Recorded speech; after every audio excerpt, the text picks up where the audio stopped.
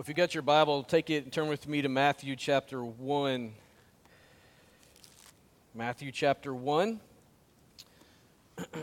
Just over 3 weeks, our houses are going to be full of excitement and all kinds of laughter and happiness. I mean, the one thing that's going to take place that has been on the mind of probably every single kid in our church and in this area, and perhaps even in our country for the past 12 months, is going to take place. Christmas will be upon us. And so your children and my children, they're going to wake up earlier on that Tuesday morning than they will wake up on any other Tuesday morning ever in a week. And if you got young kids, you know how that is. It's hard to get them out of bed to go to school, but they will flat drag you out of bed so that they can open their presents. And that's what's going to happen in just a few weeks. They're going to run down the stairs, at least at my house. They're going to look at the tree. They're going to see with incredible anticipation of what transpired during the night, what arrived miraculously underneath the tree. And they're going to filter through those packages looking for their name. They don't really care about anyone else's name. They're looking for their name.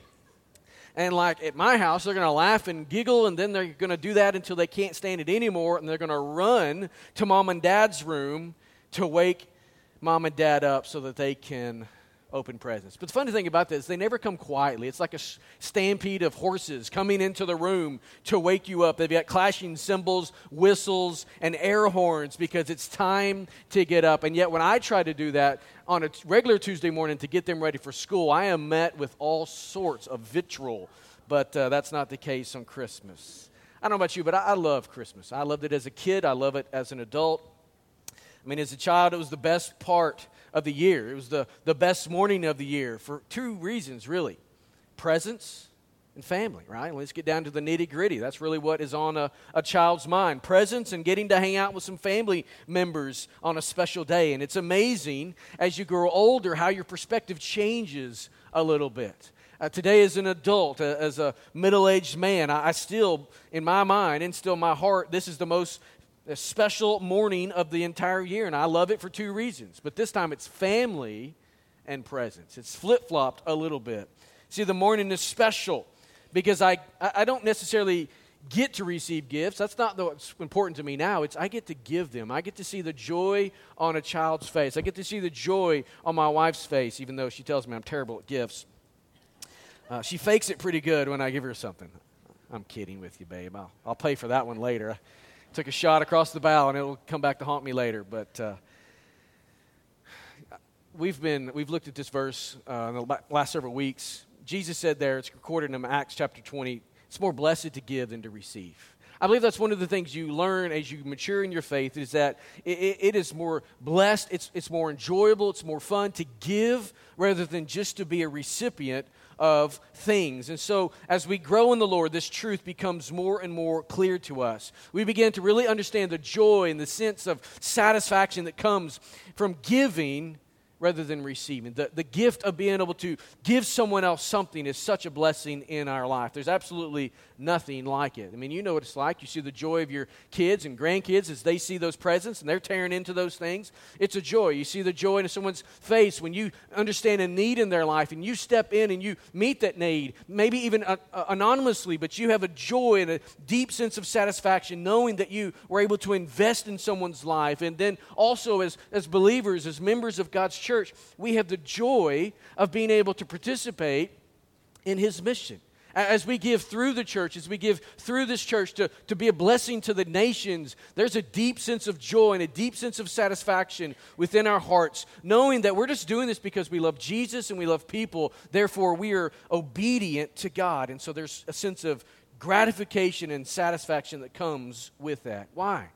I believe it's because the Bible teaches us that as we grow in our sanctification, we're becoming more and more conformed to the image of Christ, and the image of Christ is giving.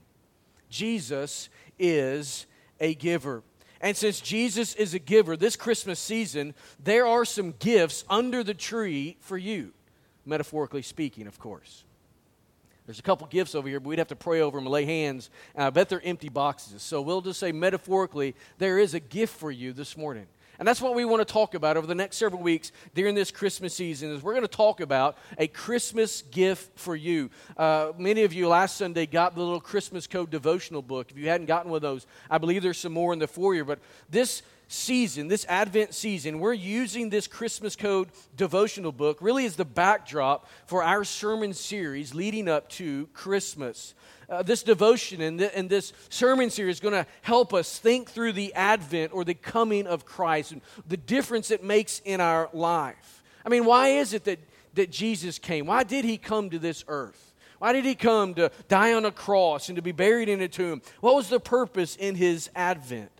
This morning, I want you to hear what Jesus is saying to us in this place. This morning, he says to us, my Christmas gift for you is this. It's my presence.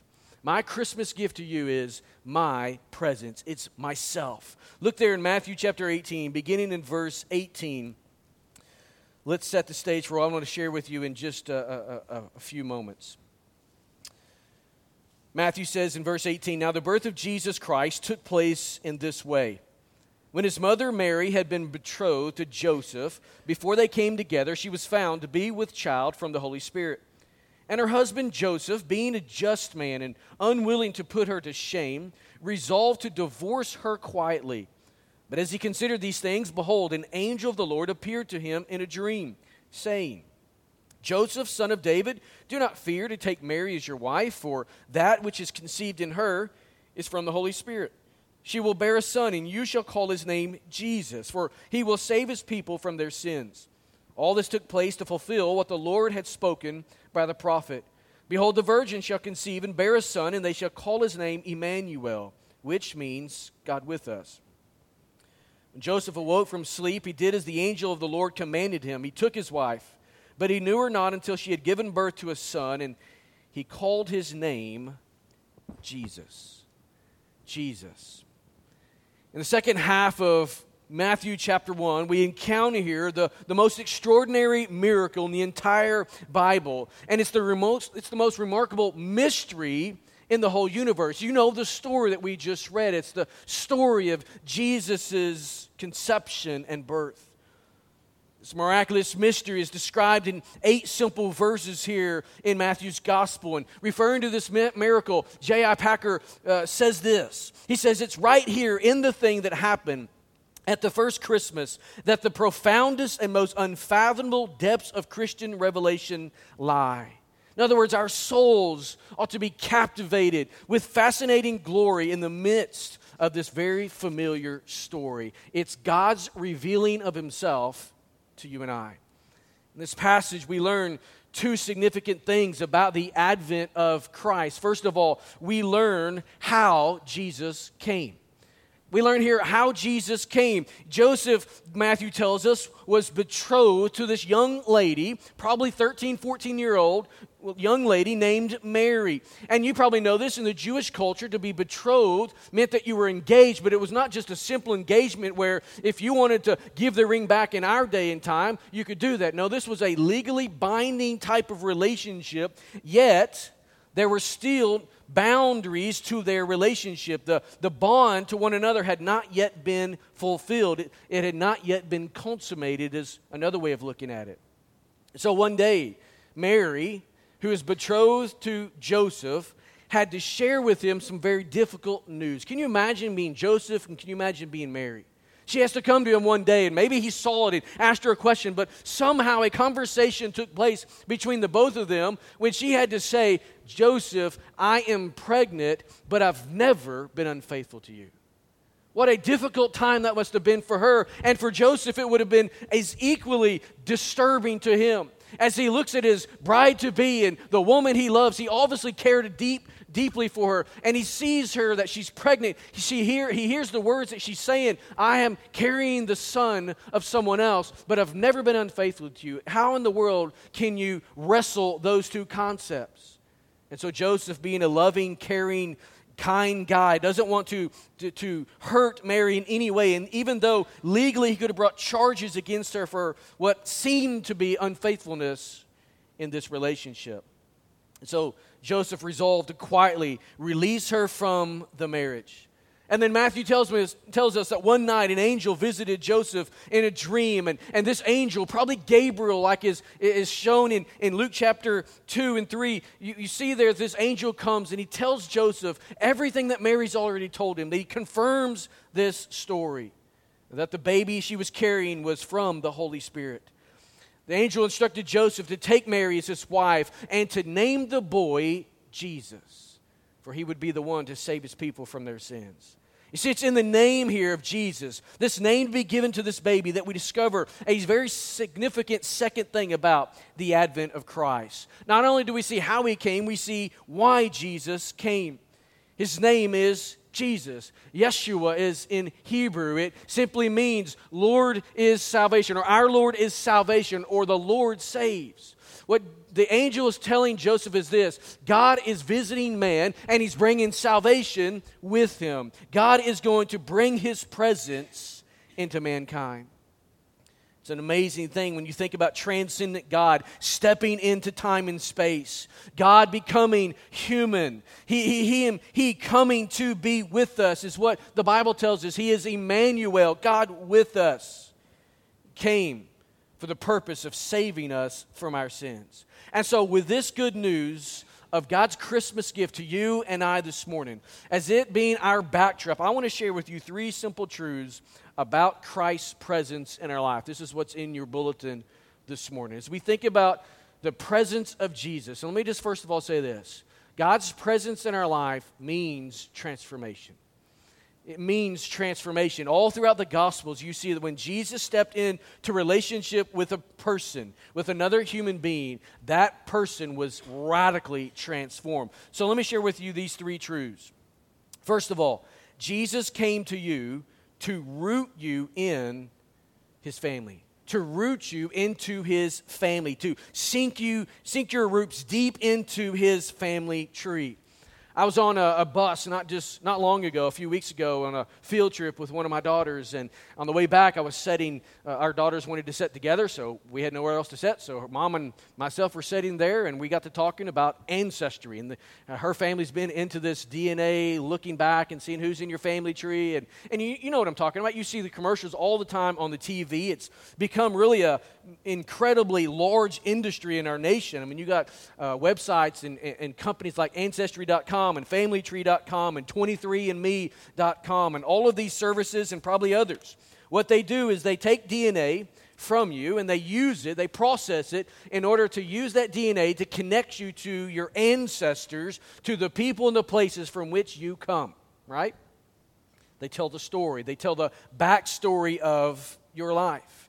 And DNA is an amazing thing. If you don't remember exactly what DNA is, if you can't remember that far back to elementary school or junior high, whenever we learned it back in the day, DNA is simply deoxyribonucleic acid. That's what we're made up of, right? That sounds really just wonderful. But that's the genetic information of our persons. It carries the codes of what we are to be or how we're going to be. It's unique to each and every one of us. None of us look the same, talk the same, act the same. We all are unique, and yet there is something within us that is similar. And so that pattern, that genetic pattern, is laid out in our DNA.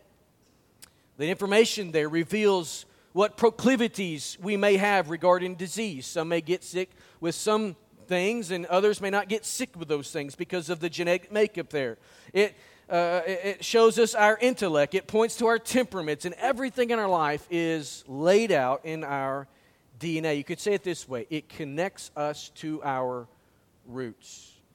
Here in Matthew chapter 1, we find Jesus' earthly roots. 47 different names are laid out in this genealogy. How many of you, just by way of confession this morning, when you come to a genealogy in Scripture, you just skip over it?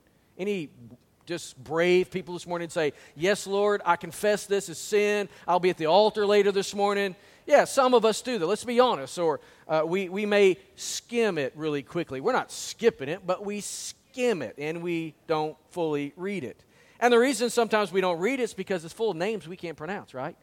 And you're just, I don't know that. It's Larry, it's Tom, it's Susan. We just make up names for them, right? So sometimes we pass over genealogies for the sake of them being difficult to pronounce. Other times we pass over them because we just don't understand why they're there. We may even rationalize that they're unimportant in Scripture. Here's something that you need to understand as a Bible reader, studier, and a student. Everything God has recorded in the Bible for you is important. Amen? Even maps. And that's probably an addition. But it's all important. God has not given us His Word so that we can pick and choose what's important or what is unimportant. It is all important. And so genealogies are important. Here in the Gospels, we find two different genealogies for Jesus. We find one in Luke chapter 3, where Luke there is recording a genealogy tracing the physical lineage of Jesus back to Adam, or Adam to Jesus. And so he's writing to emphasize Jesus as the Son of Man. Matthew, in his gospel, begins with Abraham and moves forward to Jesus. He writes to make clear that Jesus is king. We're going to look at it in just a moment, but he starts with David and he speaks of Abraham. So he's emphasizing the kingship and the messianic side of who Jesus is. He's the promised one coming from the line of Abraham with the legal position of king coming from David. So Matthew is tracing the legal lineage of Jesus from Abraham. If you will, there in Matthew chapter 1, look at verse 1. Matthew says, the book of genealogy of Jesus Christ, the son of David, the son of Abraham. Then skip down to verse 16. We're not going to read all those verses, even though I told you they're important, but I'm going to point out some of them in just a moment. And Jacob, the father of Joseph, the husband of Mary, of whom Jesus was born, who is called the Christ. And in between those two verses that we've just read are sandwiched this earthly root of Jesus. As we look here, we see that the beauty of the gospel is that Jesus' family tree doesn't end with this genealogy. We're not looking back and saying, Jesus came from David and Abraham, but everything culminated and ended with him. No, what we're seeing in the gospel is that Jesus' family tree continues to flourish and branches out further and further. In fact, if we were to look at this from a spiritual standpoint, Jesus is the center upon which everything else grows in this tree. It's not that he came from them, they came from him. We are part of Jesus' spiritual family tree if we've placed faith in him. And so, through faith, we can experience the presence of God in our lives and be born again into his forever family. We can be rooted into the family of God. Think about that. You can be rooted into the family of God. Doesn't matter who you are. Doesn't matter how great or how poor your earthly family may be. You can be rooted into God's family. This is why Jesus came. He came to root you into that family. Therefore, the most important thing in your life is not that you know who your great-grandfather is or your great-great-great-great-great-grandma and where you came from overseas and all of the different things that you can learn from your DNA through these different services. Those things are important. Those things are fun. But the most important thing in your life is to know that you are rooted in the family of God. And how do you know that? It's by coming by faith to Jesus Christ, because he's the one that roots you to God. Secondly, Jesus came to you so that you might come to him. Jesus came to you so that you might come to him. Look at Matthew chapter 1, verse 2. There in the first part of it, it says, Abraham was the father of Isaac. And then skip down to the second part of verse 6. And David was the father of Solomon, the wife of Uriah. Now, as you carefully read through this genealogy, you notice something about the family tree of Jesus. You notice that it has some very interesting and even questionable characters involved in this family tree. Who was Abraham? Well, we know Abraham was an idolater. We know that. He was not a person who was seeking after God. God came calling to Abraham. He was in his land. He was chasing after his gods. He was doing his thing. And God came to him and said, Abraham, I want you to get up and go to a place I've not yet told you. I want you to get up and go. And Abraham believed God, and he did it.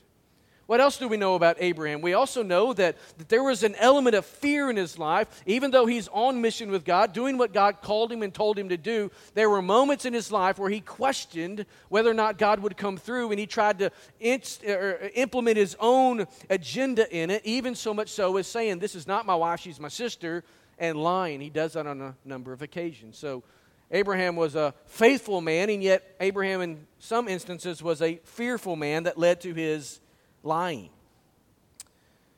It's not the father Abraham we typically want to remember. What else do we know about Abraham? Well, if he's leaving his family and his home, everything that was familiar to him, there was also some grief there. There was probably some despair. There was also some wrestling within his heart. And so he was troubled, I'm sure, in this decision. You look down and further in the genealogy and you come to a man by the name of Judah, one of the 12 tribes of Israel, the father of that tribe. And Judah had 2 sons, but he didn't have these sons by his wife that are mentioned here in the genealogy. They came through the wife of one of his sons. Perez and Zerah were 2 sons who were born to his son's wife. His son died, and there was no heir given to that son later on. And so the woman, Tamar, she orchestrated events in such a way to pose as a prostitute. Judah came in, and you know the rest of the story. Through an ancestral relationship, God created some roots for the Son of God. You move on down, you see Rahab. She was the prostitute there in Jericho. Ruth is mentioned, and we know a little bit about Ruth. She spent a rather shady night there at the feet of Boaz in Ruth chapter 3. But more importantly about Ruth is that she was a Moabitess. She was a foreigner. She was from a people known for their gross sexual immorality.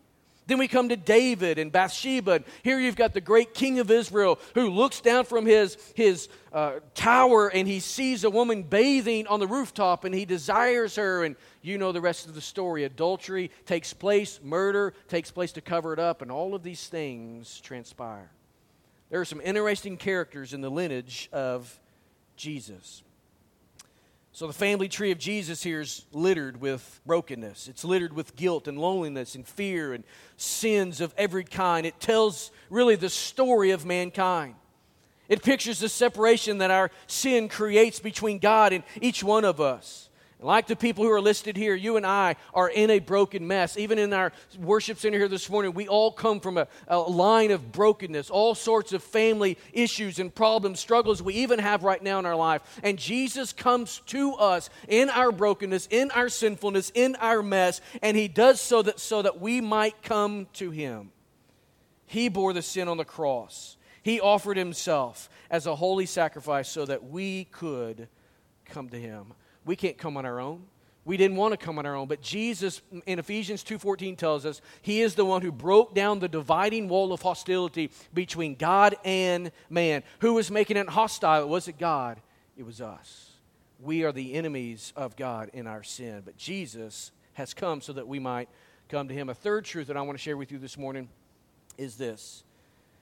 As we think about the presence of Jesus, we see here that Jesus came to you in order to rewrite your story. Look at verse 5. It says, "And Salmon, the father of Boaz by Rahab, and Boaz, the father of Obed by Ruth, and Obed, the father of Jesse, and Jesse, the father of David, the king." I've already mentioned some of the questionable characters in the family tree of Jesus, but we see some others right here. In all of this, as you read through the genealogies, you look at these names and you remember the stories that they represent. Do you see the grace of God represented there? The grace of God in all of these stories is being used to rewrite their story.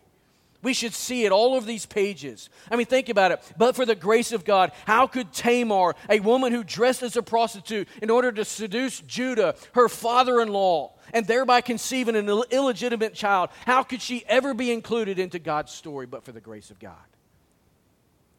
How could Rahab, the prostitute there in Jericho, factor into God's plan of redemption? But she does. How could Ruth, a foreigner, and Bathsheba, most likely a foreigner as well, as because Uriah the Hittite, her husband, was a foreigner. She most likely also was a foreigner. But here, she's a foreigner as well as an adulterer. How could she find her way into the history of God's people? And yet she does. She becomes the father or the mother of Solomon, who continues the line of kings all the way to Jesus Christ.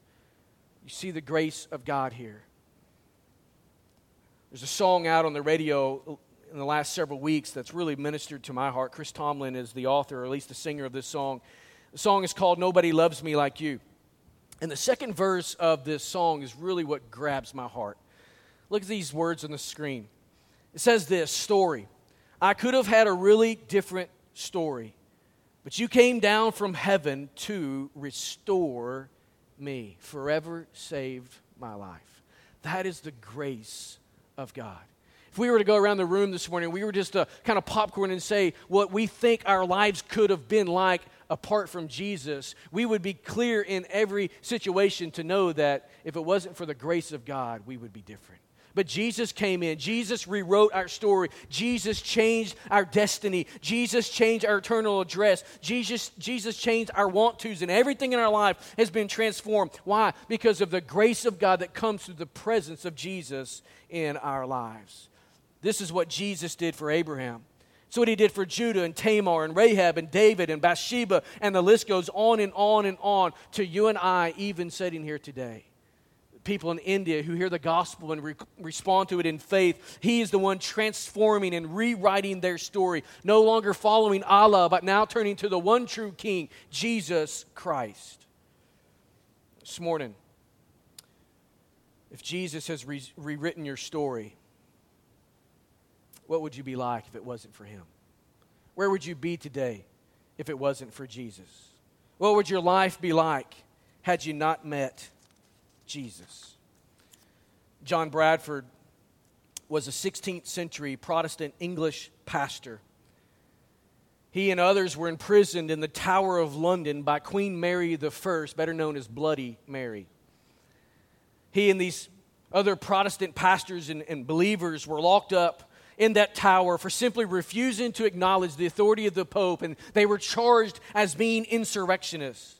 One day in the tower, the legend is told that there in the tower, Bradford looks down, he sees a criminal being led to an execution. Simultaneously, while he feels compassion for the criminal and at the same time relief because he's in a better situation himself, not facing execution, Bradford allegedly uttered this famous quotation that you've probably heard. There, but for the grace of God, goes John Bradford. You see, if it wasn't for the grace of God, we all would be able to look at all kinds of sinfulness in this world and say, there go I. But for the grace of God, there go I. But for the grace of God, I could be a murderer. But for the grace of God, I could be a swindler. But for the grace of God, I could be an adulterer. But for the grace of God, I could be a God-hater and wanting nothing to do with God. But because of the grace of God, because Jesus came to me, I was able to come to him. And he has rewritten my story. This Christmas season, as we think about the advent of Jesus, we need to understand that the gift Jesus gives to us is this. It's his presence. The greatest thing we have been given is simply the presence of God in our lives. Christmas is a beautiful time of the year. Our worship center is decorated beautifully. We see lights all over. Celebrations are taking place. It's a most wonderful time of the year. But I understand this morning that as we celebrate the advent of Christ and we gather together with family and friends and do all of this also means that this time of year is difficult for some. This Christmas season may be for you the first time you haven't had mama at the Christmas dinner. It's the first time that you haven't had your husband or wife or grandfather or friend. And so everything is going to be forever changed. The month of December is difficult for some people. In fact, it holds more grief than any other month of the year. In the midst of all of the Christmas caroling and decorating, loneliness haunts even some of us in this room today. In fact, I read something the other day that said that more suicides are attempted in the month of December than any other month. That was startling to me to think about that. Perhaps you're one of those who feel lonely this Christmas season. In fact, I've known this over the years, pastoring, that because of the loneliness people feel, sometimes they just lay out of church because they don't want to be reminded. They don't want to see other families getting to celebrate with their families and loved ones, and so they just kind of isolate themselves. If that's you this morning, I want you to feel the presence of God and His gift to you this morning. The Bible tells us that in Jesus, God has come to be with you. He understands your grief. He understands your pain. He understands your struggle this morning. And behind the lives of all the men and women here in this gospel genealogy, there was grief, and there was pain, and there was loneliness, and there was all kinds of hurt and brokenness. And yet what we see in this genealogy is they made it. This morning, I want to encourage you with these words. You will make it as well. By the grace of God, you will make it. Your church family loves you. Your Savior loves you. And so you will make it. The grace of God is sufficient for you. This morning, if you have a checkered and sinful past, the grace of God is enough to change that past. There's grace and there's the gift of God's presence for you. He has come so that you might come to Him. This question this morning is this: will I come to Jesus? Will I receive Him into my life? Will I allow Him to step in and touch the brokenness there, and touch the hurt, and remove the pain from my life? This morning, I want you to see that Jesus offers to you the gift of His presence. So let's pray. Let's thank the Lord for His presence, and let's ask Him to embrace that in our lives. Lord Jesus, thank you for being a God who doesn't just sit aloft and aloof from our struggles and our pain and our brokenness and the mess of our lives. Lord, we thank you that though you are a transcendent God and above and outside of all things, yet at the same time you are intimately involved in every facet and every detail of our lives. You know the thoughts that we think. Lord, you know the trouble in our hearts when no one else is around, when we're in the quietness of our home and we're mourning the loss of a loved one, or we're regretting decisions that we've made in our past. You know those hurts and those struggles. God, many in our church in this last year have buried loved ones. Their Christmas will never be the same. And Lord, you know that. So I pray, Lord Jesus, that you would be a strong help in their time of trouble, that your presence would be felt. Minister deep into their hearts. Heal those wounds. Bind up the brokenhearted. God, I pray you would even minister to us this morning. Father, I pray that those who are walking at a guilty distance in our church would come and just say, Lord Jesus, if you can change the checkered past of the people in that genealogy, you can change my life. Some may be in relationship with Jesus and they're just walking at that guilty distance. Some others have never been in relationship with you. And God, the greatest need in their life is to say yes to Jesus. And I pray that would be the case today. As we move into a time of response, help us to be reflective. God, help us to be open and help us to be responsive to what you are speaking to our hearts today. We thank you that you're a God who has come to root us into your family, to make a way for us to do all of that, and to rewrite our story. It may be awful. It may not seem that bad in our eyes, but you've come to rewrite it. Speak to us this morning in Jesus' name. Amen. As we stand